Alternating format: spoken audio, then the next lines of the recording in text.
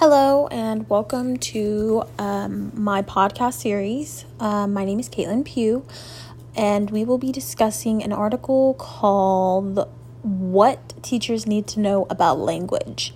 There are 5 sections, and today we will be speaking about the first one, which is teacher as communicator. Basically, for a brief summary of this portion of the article, it just talks about communications with students and how, in order for us to be effective teachers, that's kind of a part of it.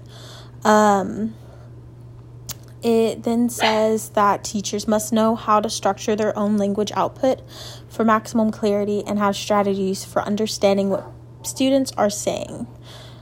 Since understanding student talk is key to analysis of what students know, how they understand, and what teaching moves would be useful, which obviously makes sense. In order for us to teach, I'm thinking of a toddler. A lot of times we can't understand what they're saying, but the more we learn about them and the more we learn about how they say things, the more we understand them. We know what they know and what we need to teach them. It also talks about how in society today we have very diverse classrooms, and we are going to encounter children from all sorts of backgrounds, all sorts of different cultures. America is obviously a very diverse country. And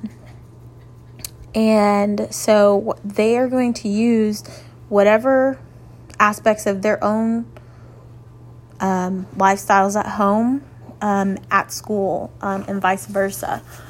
The article tells us that we as teachers need to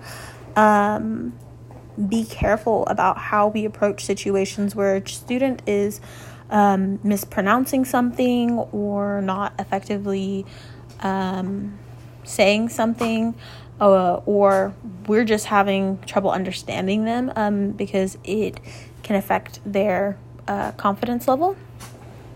And I love how the article, it just gives a brief scenario of a student-teacher conversation, and the student is super excited at first. She's trying to help the teacher remember something that she taught them, and then give her own personal story from that.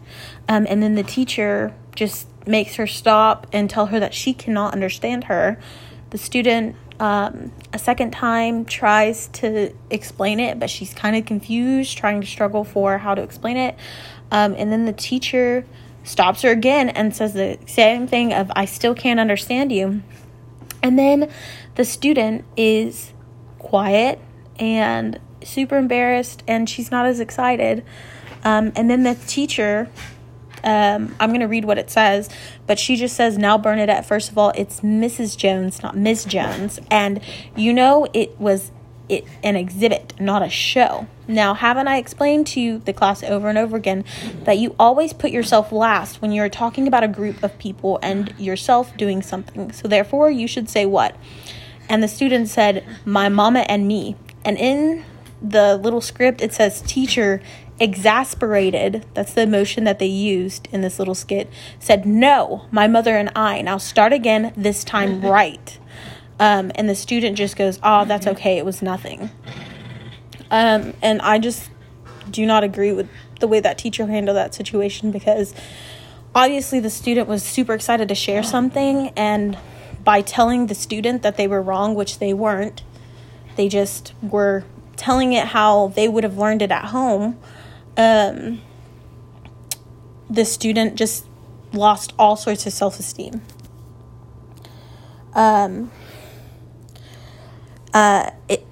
In the article, it talks about a study that was done with American Indian, Native Hawaiian, Puerto Rican, and African American students.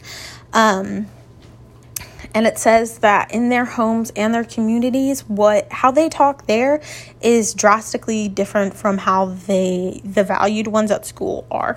They talk, like, their speech patterns are different.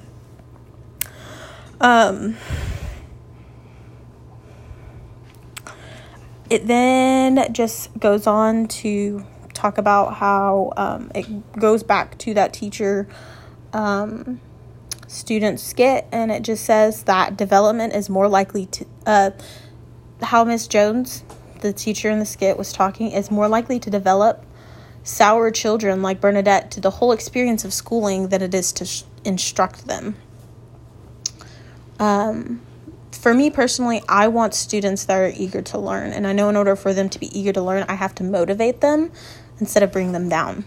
So I would say that's the first issue with Mrs. Jones, her teaching style.